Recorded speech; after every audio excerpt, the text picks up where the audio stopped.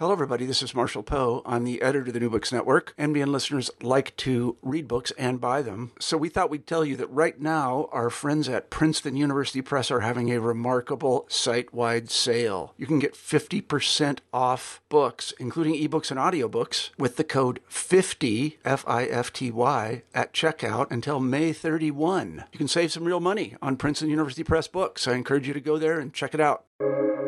Welcome to the New Books Network. Welcome to the Economic and Business History channel of the New Books Network.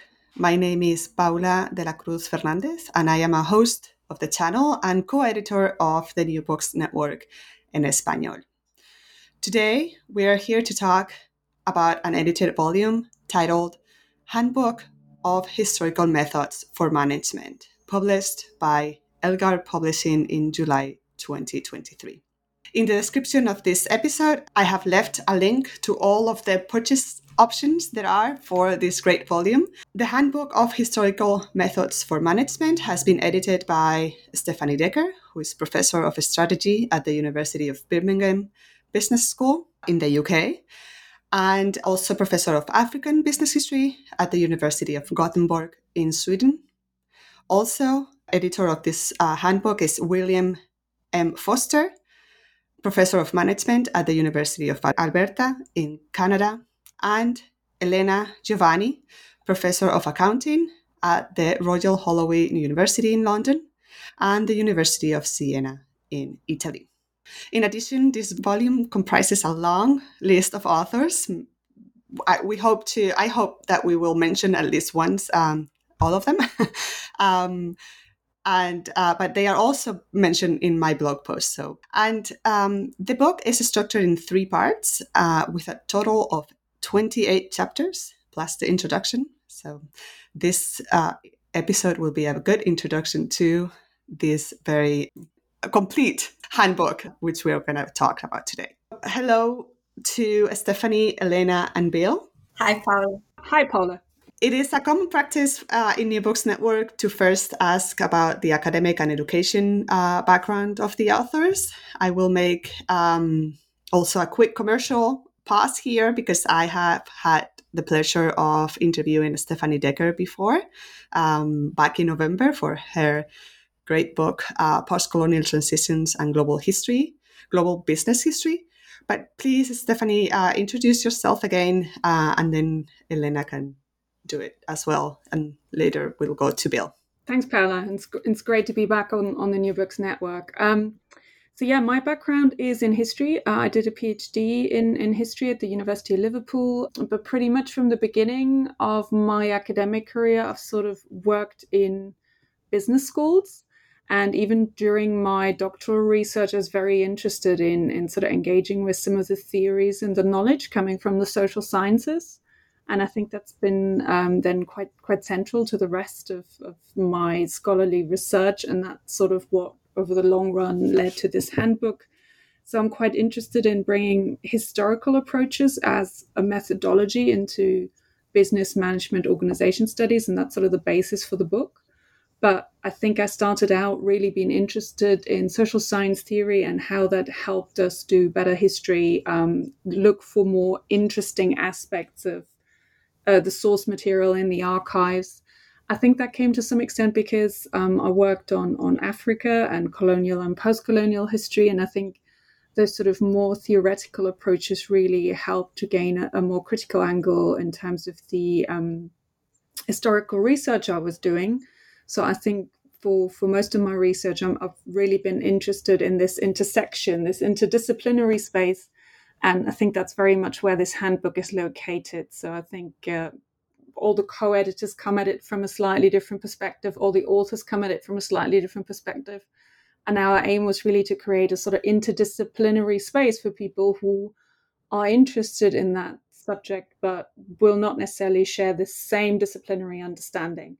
And that was really important for us to provide a sort of volume that gives a grounding for anybody interested in the subject, regardless of the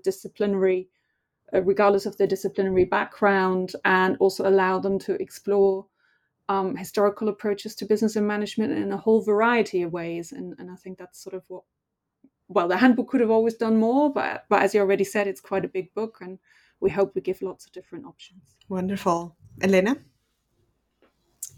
Thank you very much for that. Well, I have a different background compared to Stephanie. I'm professor of accounting at Royal Holloway University of London at present, but I will be soon moving to Birmingham Business School from 1st August, so in very, very soon. And as I said, professor of accounting, so different perspective. But I have been always interested in exploring accounting as a social and institutional practice, so a practice that is fully intertwined with social, spatial, material, historical dimensions of organization and society. And I have been interested in exploring accounting history, so the origin of accounting as a technique, so the origin of double entry bookkeeping and its spread during the medieval age, but also its changing role and how it intertwined with the social across different time space context. So from here, my interest in history and my interest in historical research methods through an interdisciplinary approach. So as a way to better understand the contemporary phenomena and the nature of business management and organizing. So exploring phenomena like organizational identity, material and spatial artifacts and arrangements, and how all of that also can shape trajectories for the future. So I think that this approach really requires the contribution from multiple perspectives, multiple disciplines. So this cross-disciplinarity and this collaboration is very important to delve into the understanding of organization, society, and management through historical perspectives. That's why I was so excited when Stephanie approached me with this idea for the handbook. And from here, my collaboration with Stephanie and Bill, and I have been learning a lot from them and from all the collaborators in this handbook. So really fascinating projects. Thank you. Bill, do you want to tell? Sure. I'll tell a little bit about myself. I'm a professor at the University of Alberta. In particular, I focus on management and the study of history in management, and in particular, history and memory and organizational memory. I'm not a historian, which makes things a little bit different, because my interest in history is in particular focused on how history can be used. There's a theoretical school of thought called the uses of the past. And my research in the past has contributed to this. And the idea is that we explore how organizations use history to construct a competitive advantage. This is called rhetorical history. In the past, business historians have tried to look at the past to try and determine what happened, who were the people involved, what were some of the different events. I'm not particularly interested in that. I don't really care what happened. What I care about is what the organization does, how they construct a history, what the processes are that go into it, what are the mechanisms that might affect the usefulness of the history and its utility. So that's in particular my background and how I became to be involved with this project. Stephanie invited me in. We thought it would be interesting because there hasn't been a lot of discussion about how to research history, both from a perspective of the historians who are now being forced and pushed towards an investigation using social science methodology. Also because the uses of the past is a newer area of research, this hasn't necessarily been fully explored as well. In addition, I do some research on organizational memory. This brings up questions about the past, but from a perspective of what the organization remembers and or forgets. Stephanie and two other colleagues, John Hassard and Mick Rowlandson, have tried to define the differences between history and memory. And I've got a colleague named Diego Coriola who doesn't think that there is a distinction, and in fact believes that it's all memory. I'm in the middle and think that there are interesting questions we can ask about both history and what that looks like, and also organizational memory and what that looks like. So in particular, a focus is on memory work and what are some of the things that go into remembering in organizations and remembering around organizations. Great, thank you very much. Let's start with the book. And first, I would like you to lay out the goals and new directions that you actually title like that, new directions of the volume. You, the editors, agree that there has been a substantial volume of theoretical and empirical research on the past, history, and memory in management and organizational studies, but that there are still key challenges that management research face when seeking to use historical methods in management studies, right? So, and that's why this book had to be published. So perhaps you can give us an overview of this history boom, right, in the field of management and organizational studies, and how this manual addresses both the baggage and methods of historians, and how they will help, or I guess, be part of this approach to historical research in management. Well, I would say that with the history boom or the historic turn, we've seen quite a lot of publications in the last 20, probably even 30 years. But as you said, the conversation has moved on. And I think the important thing around the conversation is that, it's not like one approach. And when you go into business and management organization studies, very often, there are new approaches launched and they're kind of internally consistent. I think history and historical methods in business management are very different. And this is why we're not just leaving the handbook to methods. We also look at different approaches and conceptualizations, because it's actually quite a diverse field. And as I said earlier, it's more of an interdisciplinary space, which means people come in with different paradigms and different approaches. So it's internally quite an increasingly diverse field. And that's maybe something that in some of the old writings is not always that clear. We also felt there was time to really update and bring more people into the conversation, which is why we wanted to do an edited handbook.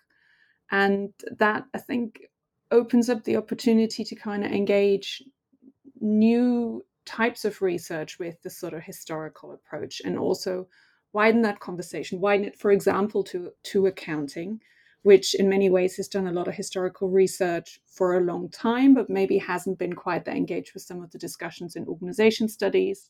Similarly, I think for international business that we have a chapter on.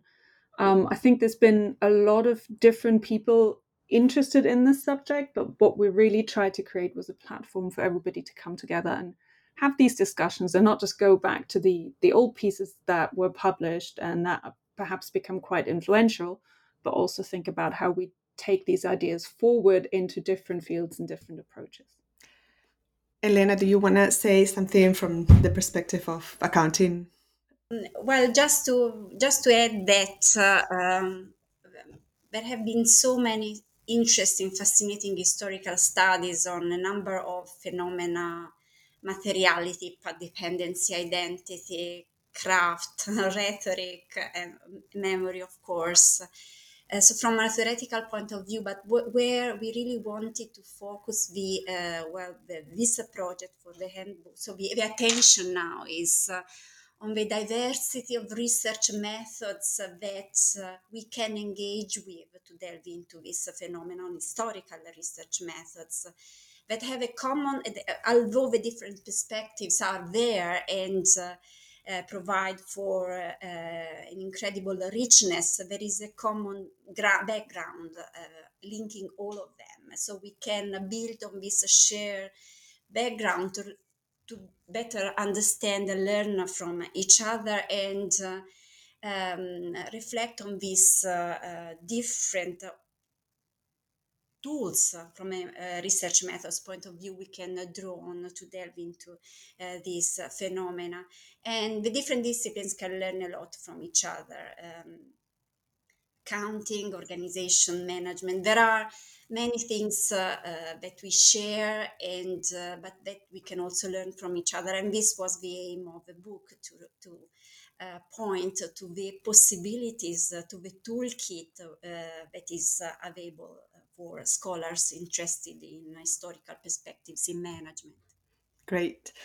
So part one, the first part of the book, is called Perspectives on Historical Methods, Theoretical Discussions about historical methods from different perspectives, and has many key issues and concepts to unpack, to be able to talk in one question in an interview.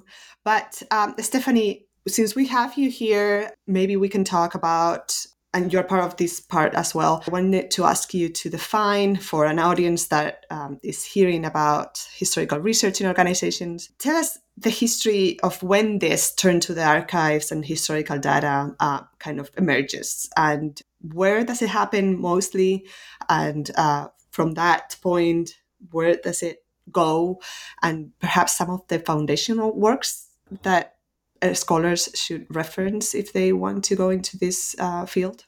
Yeah, I think that in some ways, business and management studies perhaps was a little bit more closely aligned with historical approaches, particularly some subfields perhaps used to consider history as a little bit, more of a normal approach to business and management questions in the past, but that certainly hasn't been the case in the last couple of decades.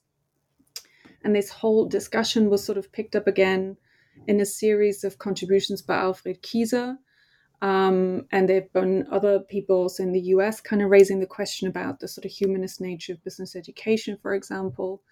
And a lot of these things have been picked up in a piece called The Historic Turn that was published in Business History by Peter Clark and Mick Rowlandson, sort of arguing that, maybe this is something we need in a more structured way in organization studies specifically. And I think there have been a range of contributors over the years interested in bringing more historical research into particularly organization studies, where many of these original debates took place. And I would say in terms of some of the key people, we were actually really lucky to get quite a few of the key people we feel into that first part to kind of write a little bit more about where they see their contribution to the field and to developing the field. So Charles Harvey and Mari MacLean. I've done a lot of work around an approach called historical organization studies that is very closely aligned with the sort of social science methods. Gabi Durapo has brought in the actor network theory and how that helps us understand how histories are being written and what are the political dynamics behind that particular approach. So that's been, I think, a really useful approach to better understand some of the dynamics that maybe as historians we don't always reflect upon. Albert Mills and Jean Helms Mills have done a lot of work in terms of also promoting anti-history, but also this more kind of critical approach. Canada has become one of the places where you actually get some really interesting historical research in the field. John, Michael, and myself contributed a chapter which is really around narrative, because we've sort of originally did work around the question of how should you write history in organization studies. Historians like to write narratives and organization scholars do not. And a lot of the time that appears as maybe just a simple issue of presentation, but we try to develop a chapter to show that building a narrative explanation is different from building a conceptual interpretation. So I think that first part's really sort of trying to trace what is sort of the history of that sort of historic turn, particularly for organization studies. And then the later sections, I think, widen it beyond organization studies. But I think some of the key contributions have happened there, and some of the fundamental differences in how people would see that process of history writing, I think, are also evident in that first part. Amon very kindly also contributed a sort of more post-colonial, archivally based criticism, thinking about the archive as a theoretical problem, which again, I think is very specific to this handbook. It's not something historians would talk about that much, but it's also not something that management scholars would consider, because archives for them is not the same as, what let's say a management or a strategy scholar would call an archive. So we are still in part one. I very much enjoyed the chapter Anti-History. And in this chapter, the author explains that anti-history is an alternative method for studying organizations historically. My interest in this chapter, and I think the title is fantastic, again, going back to titles, because it captures what historians are generally trained to do when looking at original documents, was that this approach emerged from the field of organization studies, right? So perhaps, Bill, you can comment on comparing the argument by historian Krystyna Lubiński in her chapter Rhetorical History, giving meaning to the past in past and present, which also touches upon the idea of interdisciplinary engagement between humanities fields and organizational studies. What have been the theoretical and methodological debates in this process of integrating history in organization thinking, representations, studies? Pretty much, Bill, what you were actually telling me about in your introduction. So that's a really interesting question that you asked, Paula. One of the big differences between historians and organizational theorists, I think, can be brought down to two things. One is the idea of methodology. So one of the big things is that social sciences or social scientists are engaged in what they think is scientific research. So this means that they are trying to emulate the sciences because they want to ensure that their work is valid and reliable. Moreover, that there is a transparency around the steps that they've taken to get to their findings. So this is one of the key things. Historians, on the other hand, have been more opaque around the ways that they have come up with their findings.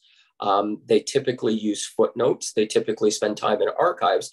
And they also typically will rely on their own expertise and background to support their claims. And this is how they aim to get at reliability and validity. Now, when you get to papers like Krystyna's paper on rhetorical history, you get some of the work that Gabby has done on anti-history. What this then does is this sort of brings together the humanities and the social sciences. And this is really where we're bringing together the historian and the organizational theorist. So what you have is this focus on the humanities, which is more about trying to understand and be educated about a topic, whether it be history, whether it be English, or some other of the humanities.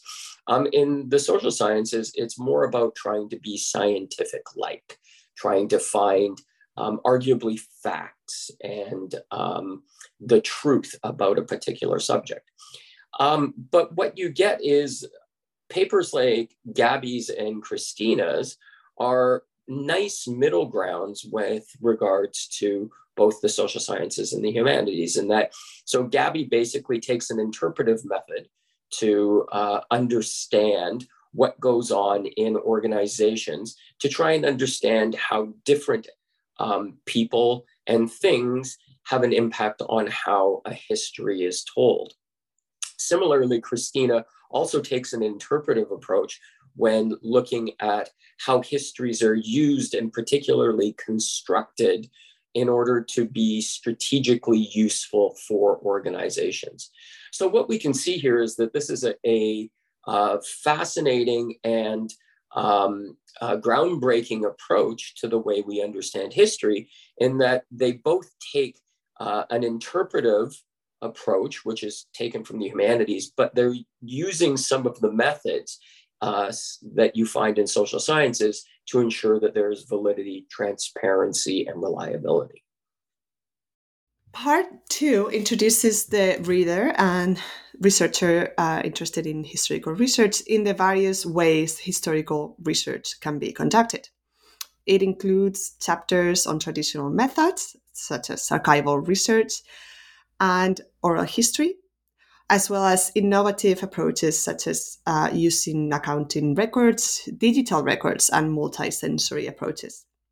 The chapters also discuss the ontological and epistemological considerations of using historical data, sources, and practical advice on how to conduct historical research in the digital era. I thought that was very interesting and useful.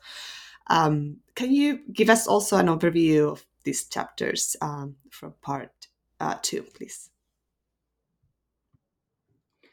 Yeah, I think part 2 is sort of a little bit maybe the bit that people would expect from the handbook, in the sense that this is really focused on methods and sources and what are you looking at and how are you looking at these things.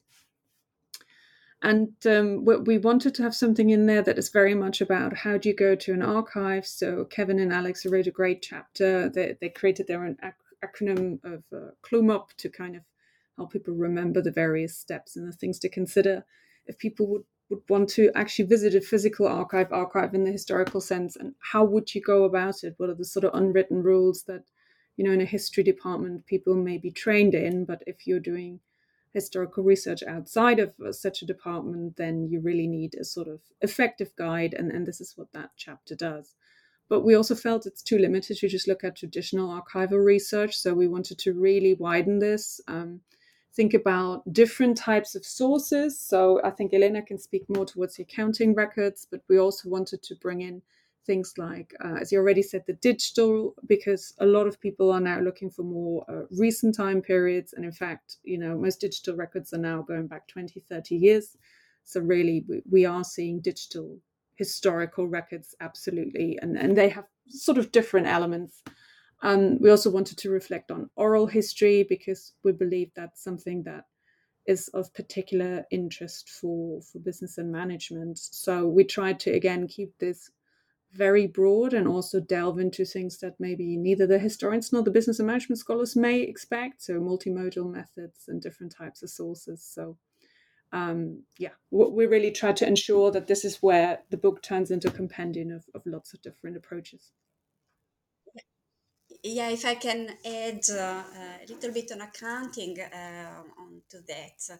So accounting records are important sources for historical research methods because they keep track of transaction and a number of aspects of organization and society.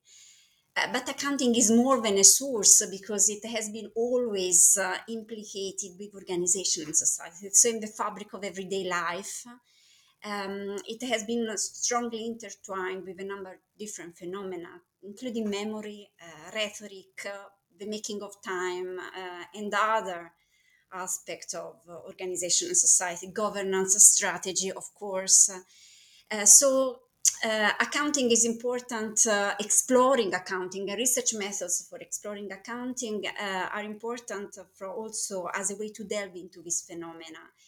And the calculative practices like accounting often work hidden behind the phenomena, behind management, organizing, and social phenomena. So they are there, they work hidden, and you don't really see them. So the research methods for delving into these practices from an historical perspectives are can be really useful to delve into how calculation, quantification, numbers work behind what we see as part of markets, society, and organization, and can provide very rich insights into governance, organizing, and management.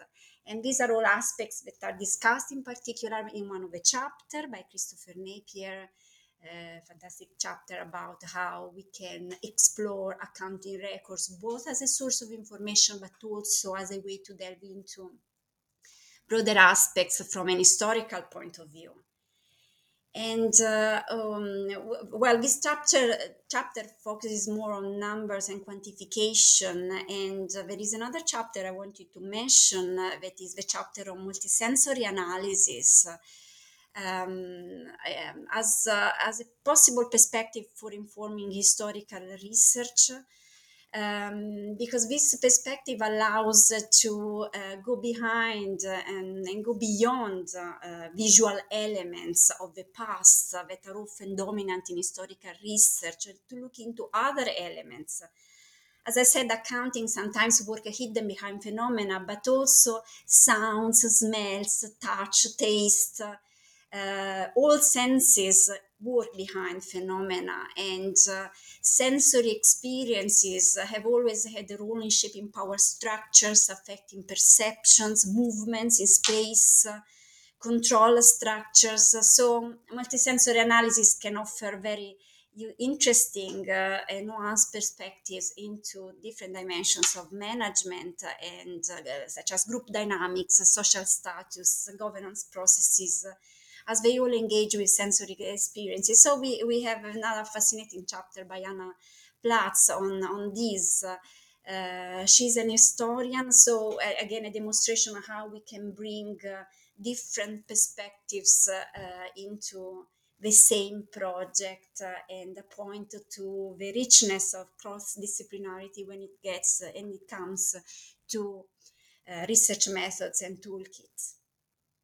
Great. Thank you. I am also very interested in knowing more about the technology to access this data, right? The chapter by Valeria Jacobin on, how better technology captures more. It captures a space. It captures emotions, right? When we are talking to a person, we're doing an oral interview to, or perhaps also the different tools that have been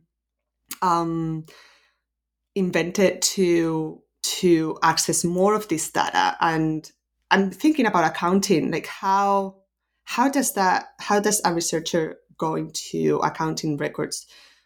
Probably more recent, because I'm guessing going into corporate records is the same for the 19th century or the early 20th century. You just need to put on Excel all the data that you're looking at. But already digital born accounting records, how is that? If you could give us an example of some of these processes.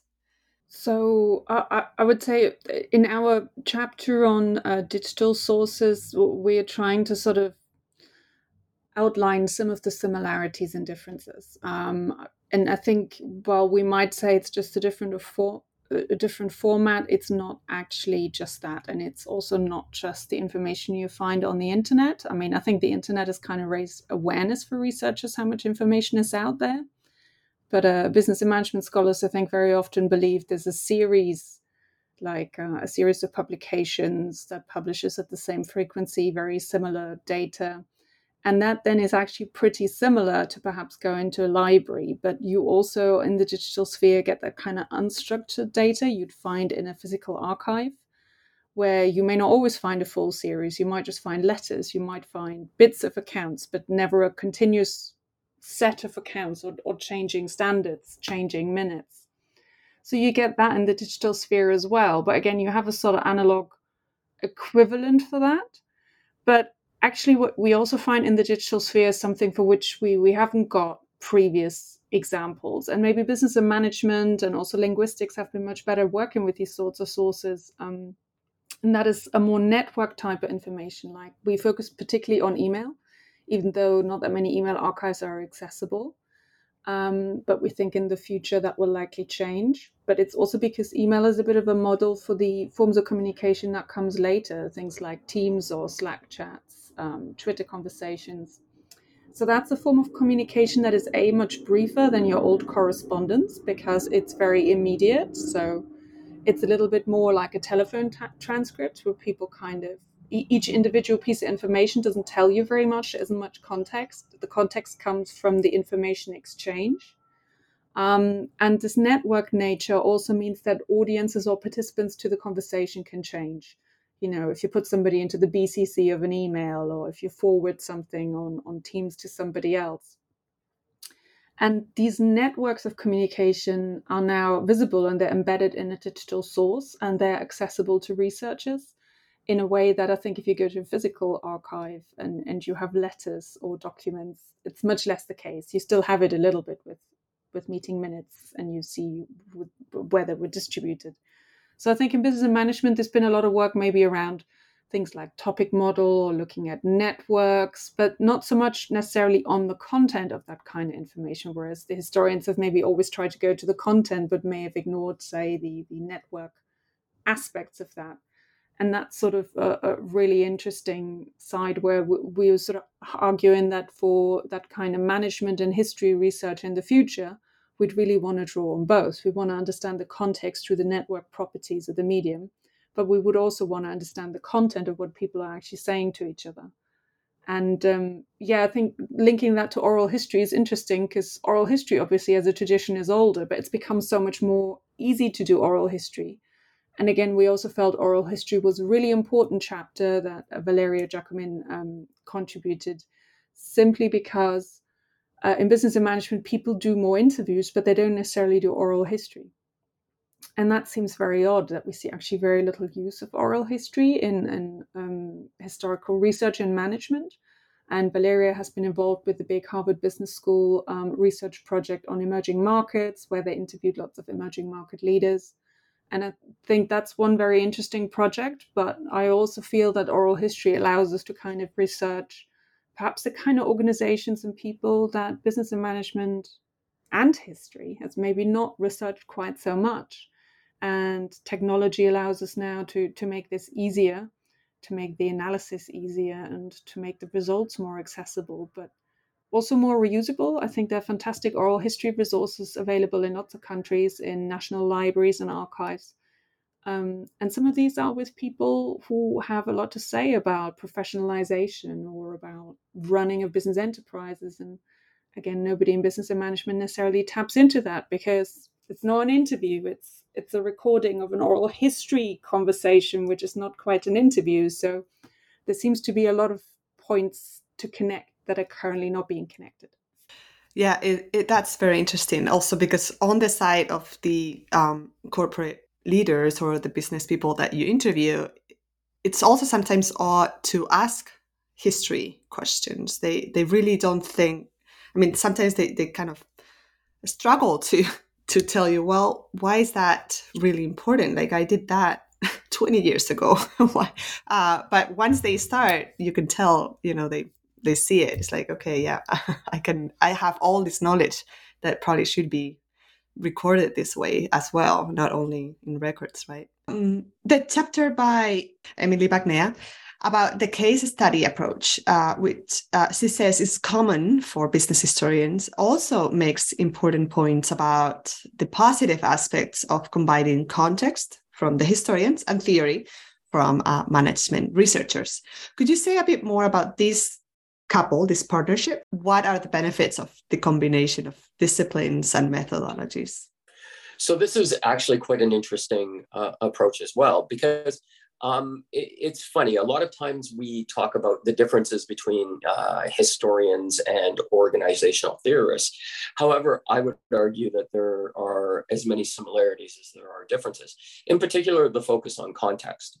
Context is important to both historians and to social scientists. For historians, trying to understand the context of what has happened, the occurrences, and in putting together case studies is trying to construct a rich context based on the historical documentation. This is similar to what organizational theorists will do with their case studies, in that they're trying to build a rich case or cases in order to understand a particular context. However, I think the results or the goals of these are very different. So the historian is trying to arguably tell the case study to get things right, so that we can actually say, this is what happened back in the 1800s, and to use some of Emily's research, the shipping routes in Liverpool.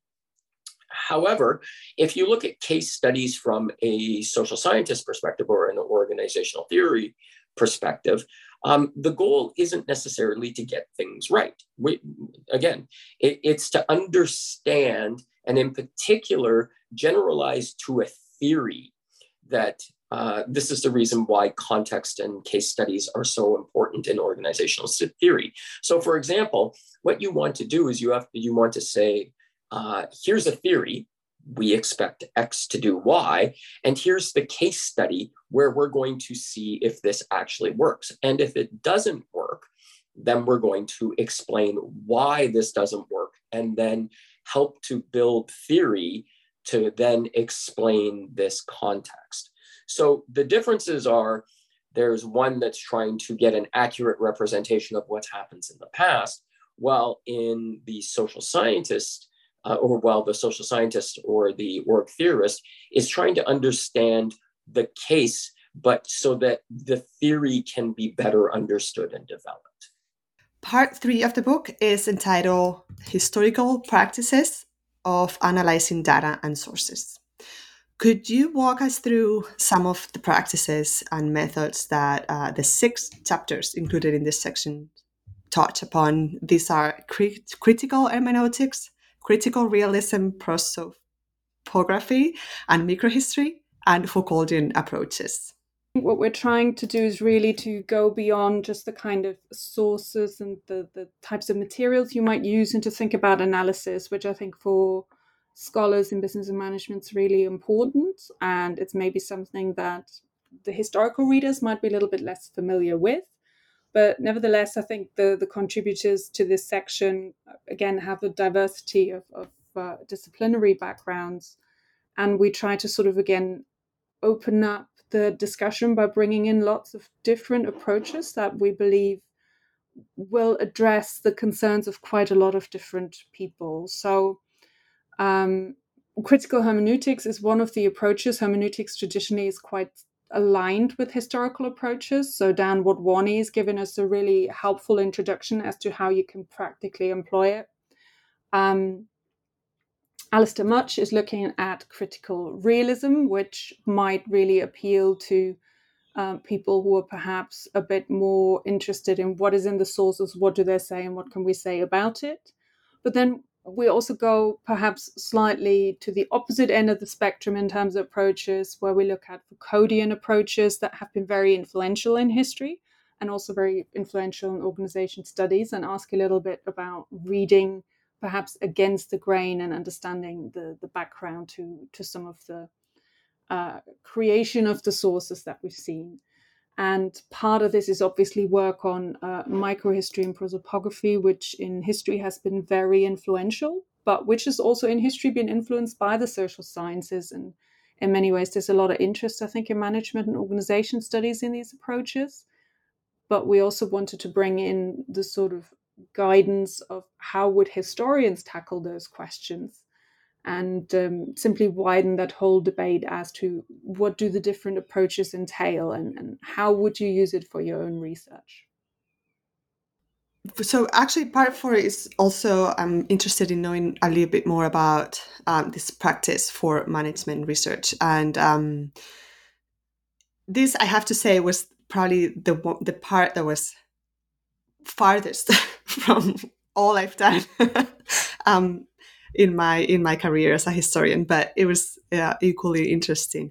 But since we have Elena here and her chapter exploring organizational identity through historical methods, I think we should have a section on that question. And perhaps a question would be how do historical methods help researchers and practitioners too, right, at organizations explore one organization's identity and through time, or even just something that is meaningful, or why could it be meaningful for the organization today? Thank you. Now, this is a chapter with Pasquale Ruggero, and in this chapter, we wanted to show how historical methods can be used for researching phenomena that are very relevant also nowadays, like organizational identity, and in particular how phenomena like organizational identity can be explored as a living collective phenomenon through researching the web of actors, the size, the resources, the material objects, and the relationships that come together around this phenomena, and through which the enduring, distinctive, and central features of an organization can be enacted over time and across a different time and space context. And historical research methods enable doing that and identifying the core labels and the reference associated with organizational identity, but also their fluid interpretations and their fluid enactments and meanings over time. So historical methods here can be used to explore this intersection between endurance and transformation that come together in the concept of organizational identity, but also come together in other organizing phenomena, such as understanding materiality and how this engages with sociality. And this is, for example, something that is further also discussed in another chapter by Jean Mengis, Fabio Petani, and Claudia Scholz. They explore materiality and they propose a nuanced perspective and research methods on how we can research the historical layers of the material objects and space, so their lived experiences and how this can affect organizing processes. And in the chapter, they propose a method that they call the embodied microhistories on the move as a method for researching the historical texture of an organization, such as, or even a city, by unpacking the affective recollections of the past and how they can matter in the present through researching the mnemonic traces and how they are lived, also living the materiality of the space. So I think that all of that point to nuanced perspectives into how research methods can be used to explore organizational identity or materiality or space, this phenomena, um, both looking at the stability of these aspects, but also their fluid enactments over time, their lived experience. This is something that the chapters in this section try to do, showing different settings and contexts in which historical methods can be employed in nuanced ways. Thank you. Very nice. Still in part 4 of the book, and this one is for Bill, author of chapter 27, which explores the use of interviews as a method for studying collective memory in management and organization studies. By interviews, you mean both individual and group interviews, and also focus groups, which for a historian like me usually is just one-on-one, but that was very interesting for me to see. In this chapter, you're not only talking to organization studies, but also to collective memory studies. Can you provide examples of this when framed in a historical perspective? How do you do, for example, an interview, a focus group to know more about history or the past for organizational studies? Because for me, it's always been one-on-one for our history. So I'm very interested on that. And what are some of the guidelines, perhaps, that you propose for researchers to keep in mind when using these interviews when exploring collective and individual memories in organizations? Those are great questions. And I'm going to start by approaching this to say that we're interested in how people are connected to each other and the relationality between the different people within the organization. So there is a distinction that has been made in the collective memory literature between collective memory, which is the collective memories of a group, and collected memory, which is the individual memories, but then each individual memories are aggregated. There's been some discussion whether interviews in particular, because these are focused on collected memory, can actually be a useful means of studying collective memory.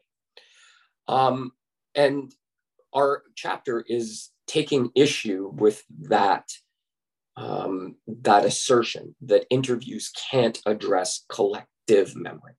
And the reason that we say that is particularly because we are focused on the relations amongst people within organizations. So, for example, when you interview people as a group or as a focus group, the goal is to encourage them to remember together. So to encourage them to say, oh, hey, Jim, do you remember when we did this in the organization? And then Bob will say, no, we didn't do it that way. We did it this way. And then Alice will pipe in and says, no, you guys are all wrong. We did it this way. So the idea is not to aim to get at what each individual remembers, but it is to address how everyone remembers the organization or the events of the organization. Because we're interested in the collective remembering, the process around that, as opposed to the specific memory. Like, in fact, actually, I think that that's also another way of looking at this, is that the unit of analysis isn't necessarily the memory, but what we're interested in is the process of remembering or forgetting. So that's where the difference in approach comes from. We're trying to figure out how it is people remember and how it is they forget as a group, as opposed to what they remember and describing what it is that they remember. So this is why we think that there's a difference in what we're proposing in this chapter as opposed to what others have proposed in discussions previous, is because the content is irrelevant for the most part. What is more important are the processes that go into the development of these memories. And then what does that say about how organizations remember and how people in organizations then remember? So that's really the key focus for us. So to set up some guidelines, this is where you want to encourage people to remember together. So you put them in a group, you have them engage with each other as opposed to separately. But you could also then even do this separately, but then bring in memories from other people to then try and stimulate and engage with the process of remembering. So it's not just that you're doing this alone, you're doing this as a group and you're remembering or forgetting together. Thank you very much. This has been a very interesting conversation. To wrap up, and following one of the sections of the book, what are some of the directions you think historical research in management studies is going to go towards in the next decades? Difficult to say, because I think what our handbook really does is highlight that there are so many different directions that people may want to explore. So I think to some extent everybody has their own sort of individual perspective on what they would like to do. I just think the book is trying to open up the conversation to include more diverse voices. I think what is really important that we get more research on and from the global south. I think with that needs to come a much greater diversity of methods. And that means also different types of sources, be they digital, be they oral history, be they accounting, be they multisensory, for us to open up sort of different type of historical experience that still influences the present day. Obviously, there's quite a lot of work around how history is being written and how history is being used by organizations, which is a really interesting debate.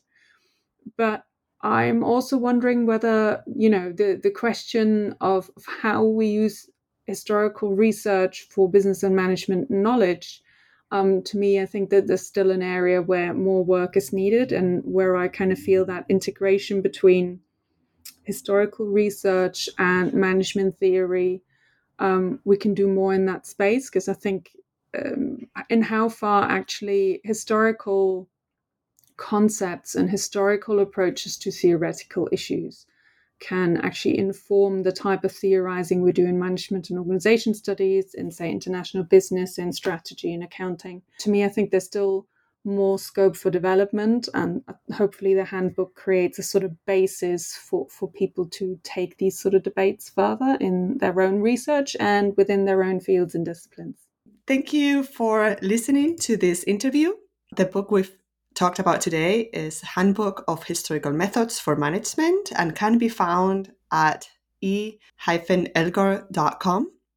I'm sure you will like it as much as I have. And please share this interview to anyone you think might be interested on the topic, the book, and also to perhaps become a host of the New Books Network to bring more on this topic to the podcast network. Thank you, Paula. So many thanks, Paula. And as a conclusion, I would like to say that we have been so lucky to be able to draw on the richness on this fantastic cross-disciplinary collaboration for this handbook. And I think that this collaboration clearly shows the possibility to establish a shared background and common platform for new insights into historical research in management, which is what we wanted to do with this handbook. And I would like to thank all of the contributors that have made this project and this cross-disciplinary collaboration possible. And many thanks to my fantastic co-editors, Stephanie and Bill. Thank you, everyone. This was a pleasure. I really enjoyed talking about the book and talking with you about our book. Thank you for listening again to the Economic and Business History channel of the New Books Network. My name is Paula de la Cruz Fernandez, and I am a host of the channel and also co-editor of the New Books Network in Español. Until next time.